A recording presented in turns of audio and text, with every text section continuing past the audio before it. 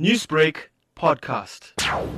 Can confirm that the two suspects, aged 48 and 50, are due to appear today in the Chatsworth Magistrate Court facing charges of kidnapping. These were arrested after there was an allegation that they allegedly attacked the woman who was at Chatsworth area on the 1st of this month. It is alleged that the victim, who is about 53 years old, was in the Chatsworth hotel together with her friend when the two suspects approached her and they asked some questions from her. As a result, they took her to another flat where she was interrogated and eventually she was also assaulted. The suspect then left her. Lieutenant, what are some of the charges that these two women seen dehumanizing the victim in the three-part video are facing? A case of kidnapping was then opened at the police station for further investigation. Then yesterday it is alleged that the two suspects were then arrested and they were charged for kidnapping. What then happens to the person who took the video, since aiding and abetting is a criminal offense in the eyes of the law?